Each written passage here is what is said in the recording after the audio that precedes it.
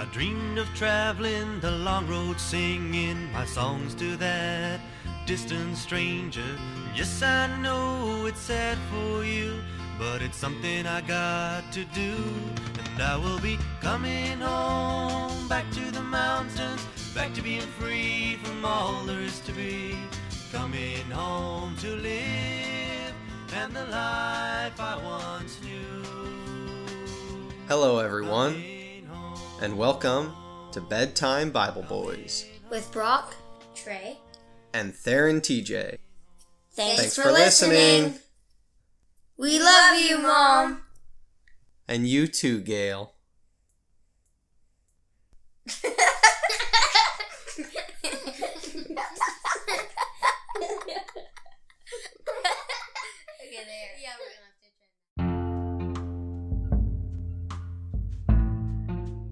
Tonight we were in a little bit of a time crunch because we had a baseball game tonight. Had a lot of fun. Brock did really well. But it has pushed us into a late night for school night. That's alright. We're going to start here in 2 Kings chapter 6.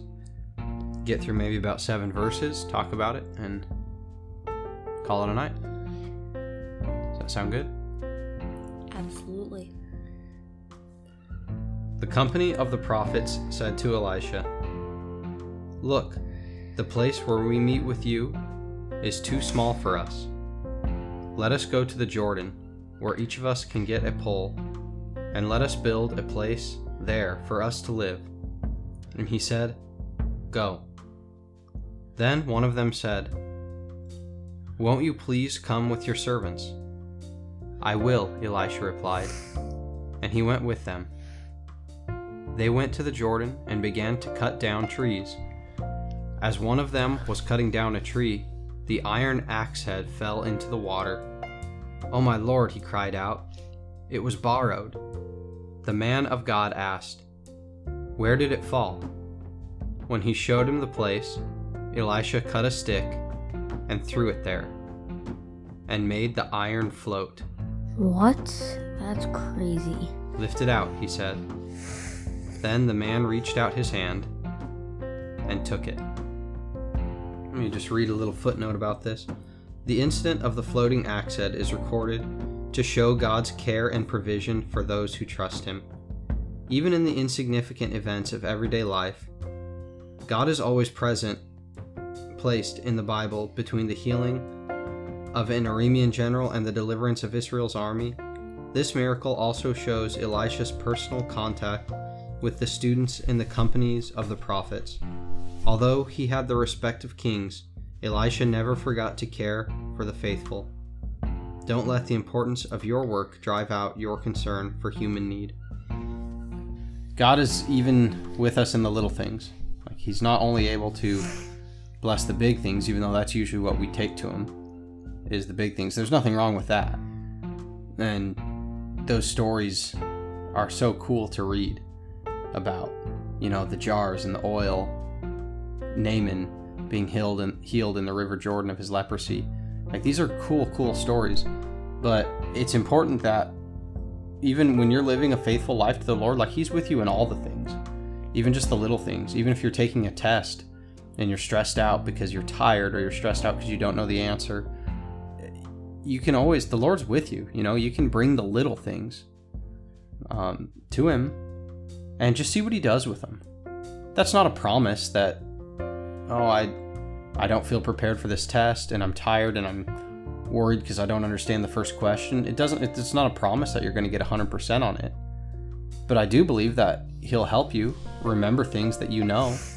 He'll help you have a sense of peace, and that you'll ultimately do better than you would if you just sat there and stressed yourself out the entire time. And who knows, maybe He'll show up in ways, help give you thoughts that you wouldn't have had all on your own. That's one of the ways, that's probably the most consistent way that I know when the Lord is speaking to me, and it's not just my own thought, is it's a thought that I never would have had on my own. Because I know me, I know how I think, I know what comes from me, and it's like, I know when the Lord is speaking in the Spirit inside of me, when I just know, my goodness, that isn't from me. that has none of me on it. It can be in the little things. Don't limit yourself to your abilities, even in the little things. Remember that He's God with you all the time. And it also reminds me of Peter. Because what did Peter have to do that would have required him to float? He walks on the water. Peter walks on there. Yes. The story of Peter walking on the water. That was a miracle, right?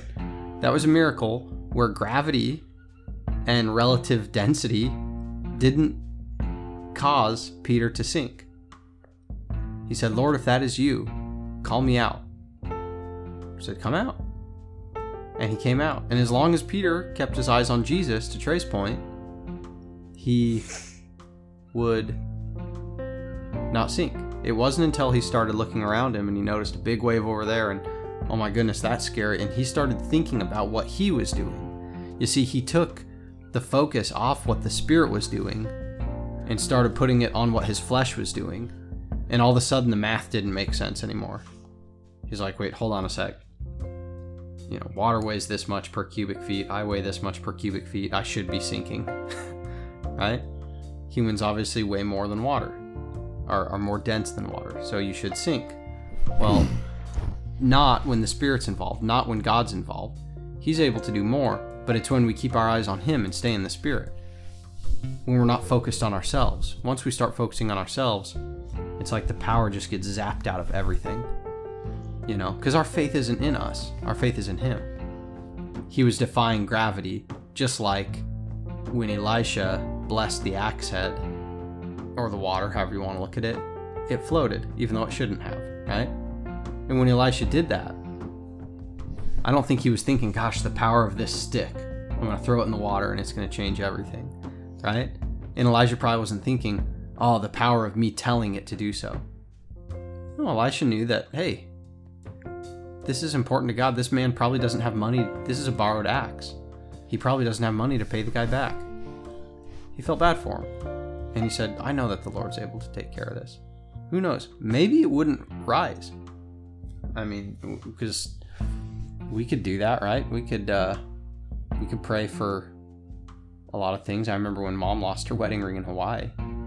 Yeah. I asked the Lord, like, will you just help me find this? And we didn't. Well, what am I going to say? Well, Lord, what? You know, why don't you care about me too? You know, why don't you make Mom's ring float to the surface when I'm looking for it and make it so I can see it?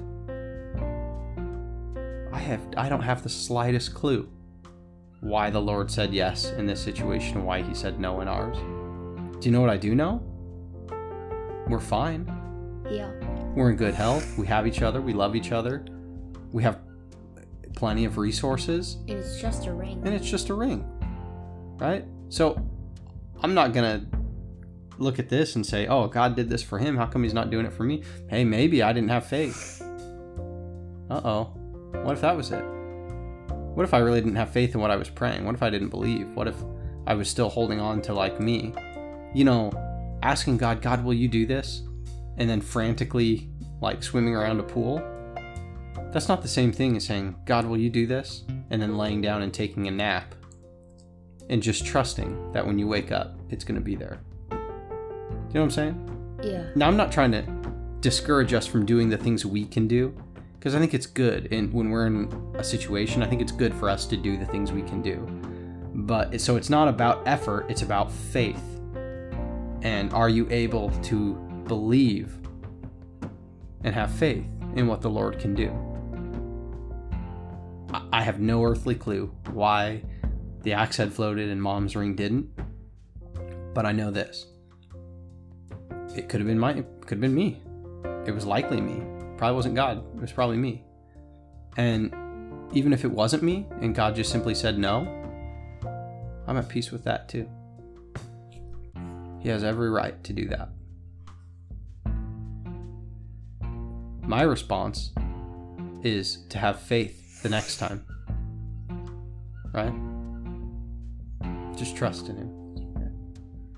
Just trust in Him. And that is 7 verses, and we are up against bedtime. You good kids doing all right? Yeah. Okay. I know it's late. I shouldn't quiz you so much when it's late. But you guys did good. I know you knew the story. And the moral of the story. Keep your eyes on Christ. Keep your eyes on Christ. I love you, boys. Love you too. You guys are good kids.